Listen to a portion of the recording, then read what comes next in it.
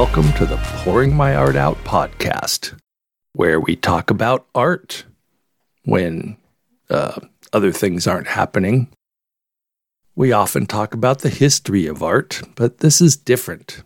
That is why this, the 66th episode of the podcast, is called The Art of History. See? Totally different than the history of art. I know it sort of sounds like maybe we are going to talk about how to write about history, and we should talk about that sometime, somewhere. Because think about it. Writing fiction very often requires writing about history, even if it is made-up history on an alien planet. In point of fact, my action-adventure sci-fi series of novels, The Saloon at the Edge of Everywhere, is based in multiple dimensions. This means that as I write more novels in the series, I can have our hero visit endless realities where history is completely different, and I get to make up each of those histories. Sorry, I am getting distracted talking to you about stuff I just told you I wasn't going to talk about now. Man, how do you even put up with me?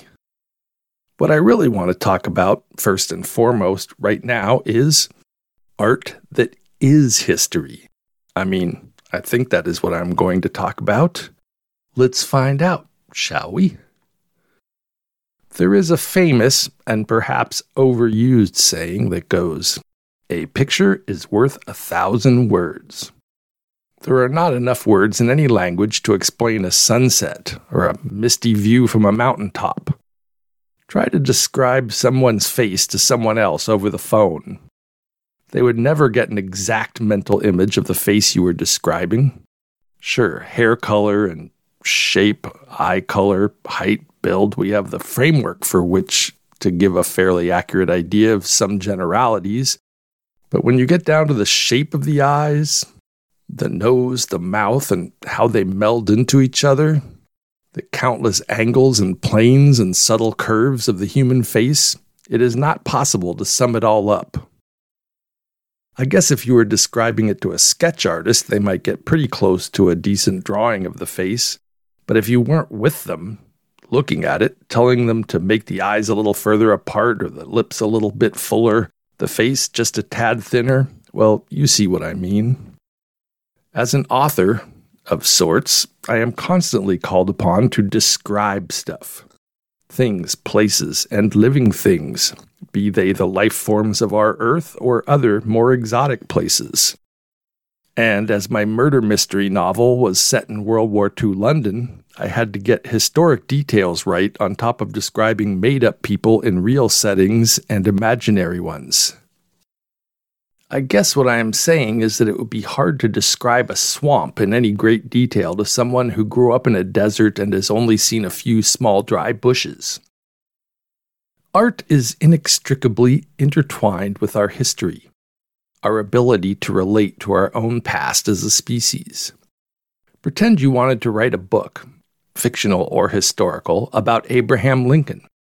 You have one advantage right off the bat. Everybody knows what Abe Lincoln looked like. There are photos and paintings. In fact, he is the perfect example for my purposes because he was president at the same time that photography was becoming a viable and mobile form of art. Photography expanded and simplified the picture. Anyone can use a camera. Not everyone can paint an accurate portrait. We almost feel we know Marilyn Monroe and Albert Einstein and Al Capone and Franklin Roosevelt and, well, almost everybody who is famous now today. Photography is an interesting subject, historically and conversationally. Without doing any research and thus getting us sucked down into the Google hole again, I will go out on a limb and speculate that photography, the equipment and chemicals needed to do it, didn't start off to be an art form. I think it was more likely just a scientific experimentation to see if it could be done. Maybe there was a specific purpose, a need to create a real-life image. Well, maybe an artist did invent it. I don't know. Somebody really ought to Google that, but not me. Anyway, once cameras that could be moved, and yes, there were air quotes there because it took a large wagon to move all that stuff. You must have seen them in a movie or on TV, wherever, the Civil War era cameras. Big wooden boxes with an accordion-like wrapping around the lens, and the guy had to duck under a black hood on the back of the camera, and the camera was on a sturdy tripod. The flashbulb was a small metal trough on a stick, which was sprinkled with gunpowder, I think, and the flash of the small explosion was the light source. Now, maybe you don't know who Mathew Brady was, but if you have ever seen one of those Civil War photographs of soldiers posing and of dead soldiers on the battlefield, that was him, most likely, Mathew Brady and his assistants. Because once people got the ability to capture images, it quickly became apparent that people liked pictures of an artistic nature, flowers and sceneries and views, but even more, people liked to see the reality of life around them that they personally did not get to see. You could see Abraham Lincoln without having to travel anywhere. Thus, the newspapers switched over from hard-to-make, hand-carved wood block and ink images to photographs. Dang it, I couldn't help myself. I Googled Mathew Brady, and it turns out that he's even more pertinent to my point than I expected. He opened his own studio in New York in 1844 and photographed John Quincy Adams and Abe Lincoln, among other public figures. During the Civil War in America, he would travel to battlefields, following the army with his wagon-drawn studio and darkroom. He would be there before the bodies were buried. Dead soldiers on the field, bombed, burned, and ruined cities and towns, and the fighting troops and officers. He took a photo of Lincoln before his inauguration. In later photos taken during the war, you can see Lincoln's face, creased by the burdens he was carrying. He aged impossibly before our eyes. His own eyes looked haunted. So what happens when you can take a photo of something or someone and then write or have someone else write the story that goes with the picture? That's basically what a newspaper is. So news is a business, but photography and writing are both arts. In fact, one article called Mathew Brady the world's first photojournalist, the father of photojournalism. And news captures history. That is sort of the point of it. It is chronicling our history. Have you ever read a really old newspaper, like decades old? It is a glimpse at the world on one day in time. History. We are so used to images now that things don't seem real if there are just words but no pictures. In fact, we have moved on off the other end of that idea, and now people are beginning to doubt the images. Moon landing, fake news. Some people honestly believe that humans never set foot on the moon. It was done on a soundstage. But anyway, I am not talking about the news. Okay, well, obviously I am. I was, but what I am now going to start talking about, again, is the art of history. The very first thing I do to start a new podcast episode is to open my notebook to any blank piece of lined paper. I write the idea for the title, or one or two ideas, across the top. Then I start jotting down ideas in single, choppy sentences. Things I want to talk about, things I should or shouldn't look up and research, an idea or two for a funny commercial, and points that I really want to make. On the top of the note page for this episode, under the title, I wrote, and I quote, "Caesar statues, he okayed 'em." No periods, just a little dash between Caesar statue and he okayed 'em. And what did I mean by that cryptic little note exactly? I don't know. I wrote that like a few days and a few pages ago. I am now scribbling on page 7 of my meandering episode. But what I think I meant is that we have actual statues of Roman rulers that are still surviving in museums around the world. And they must be fairly accurate carvings because I guarantee that statues of Roman rulers are going to be looked at by said Roman ruler before it was just put up willy-nilly in the forum. Sure, most of them are probably a little kind to the faces they represent. That is understandable. Anyway, my whole point is that we know what people looked like who lived 2,000 years ago. And what about all those Egyptian pharaohs and their fancy funeral art? Those awesome sarcophagi. We know what some of the pharaohs looked like. We can see their faces. That is the art of history. Oh, money. Hey, that's an art form that is also history. I had a series of blog posts on the pouringmyartout.com blog about money as art. I used my digital microscope to take photos of money I have collected from around the world in my travels. The artwork on money is a look into the culture where the money is made.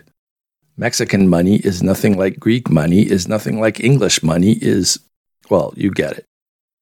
There are always pictures of famous people or landmarks on money. The symbolism of the images is a glimpse into the soul and history of a people.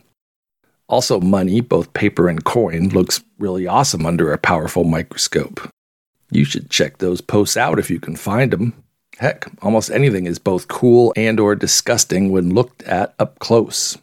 And this idea that coins reflect a society includes all those ancient coins in museums all over. They are a touchstone to moments in history. Am I the only person that thinks history is interesting or important? History is literally why we are where we are, and why we do what we do. But whatever, I can't make you interested in the past if you just aren't. But everything that ever happened to everyone, everywhere, and every when, that's all history is. No big deal. But I do appreciate you indulging my own interest in history.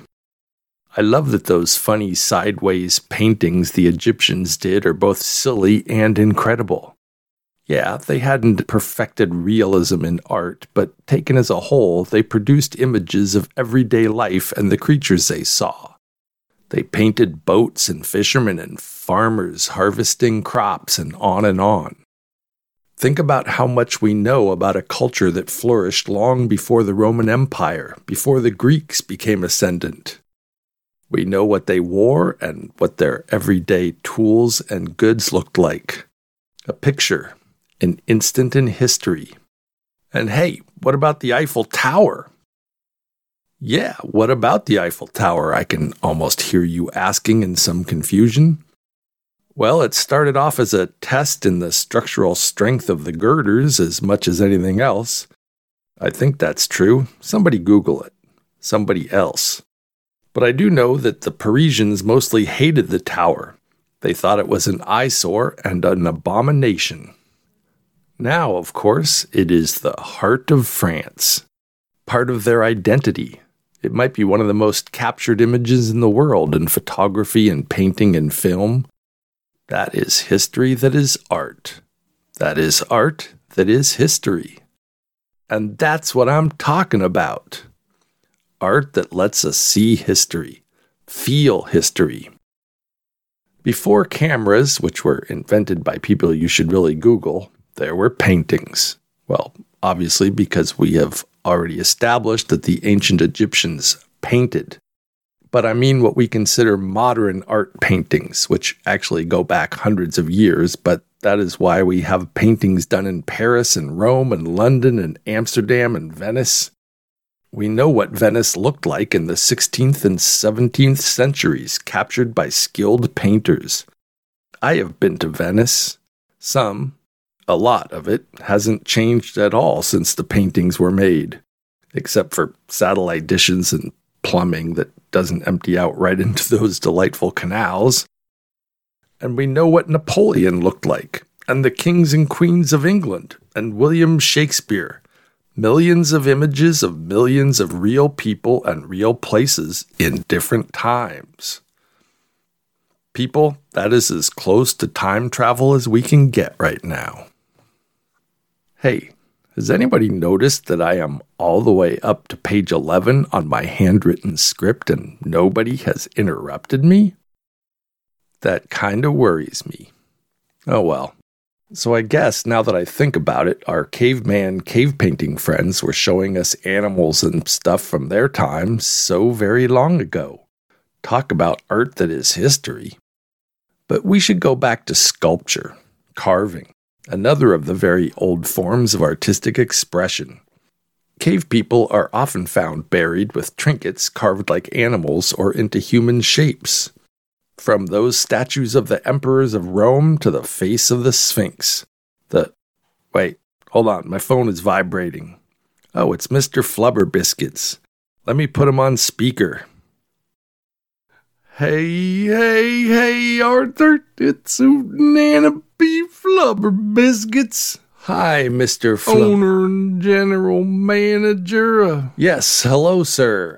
Nana P. Flubber Biscuits Incorporated. Of course, sir, and makers of the tastiest, flakiest biscuits in town. And what can I do for you, Mr. Flubber Biscuits? I want you and Jimmy to make me a new commercial for our new product. Well, what's the product, sir? Flubber Biscuits Fiber Bombs. It's a breakfast cereal, 'cause trust me, Arthur, you need to soak these things in liquid to eat them. They got more fiber in them than a thick carpet. Make you as regular as Old Faithful.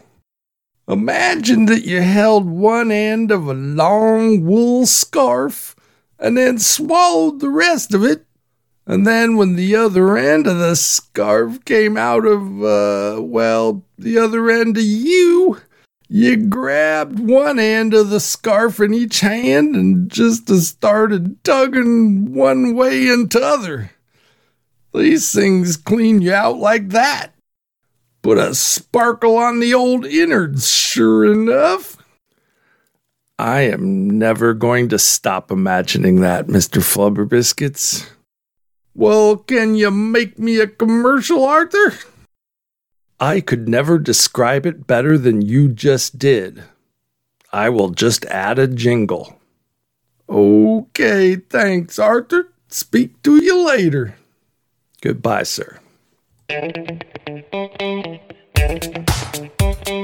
Flubber Biscuits, Fiber Bombs.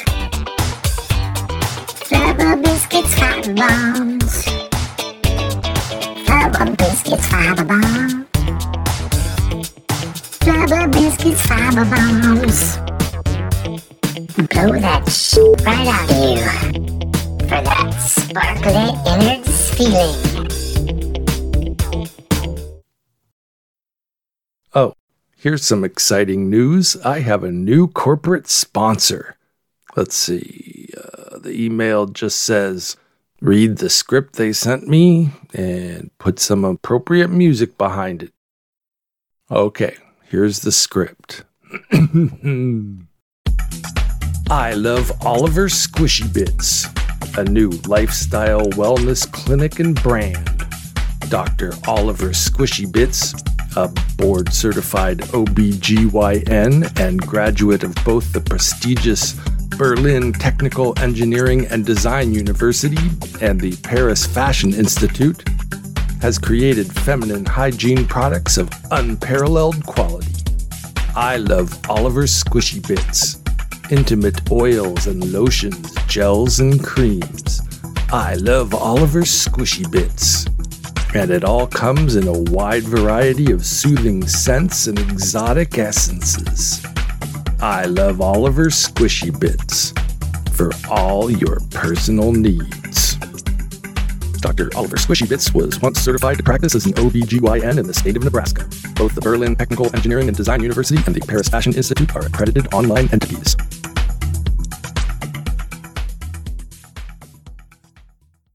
So I sent in a copy of the ad, just like I just played you, to I Love Oliver Squishy Bits, and Dr. Squishy Bits sent me a message. Well, here, I'll just play it for you.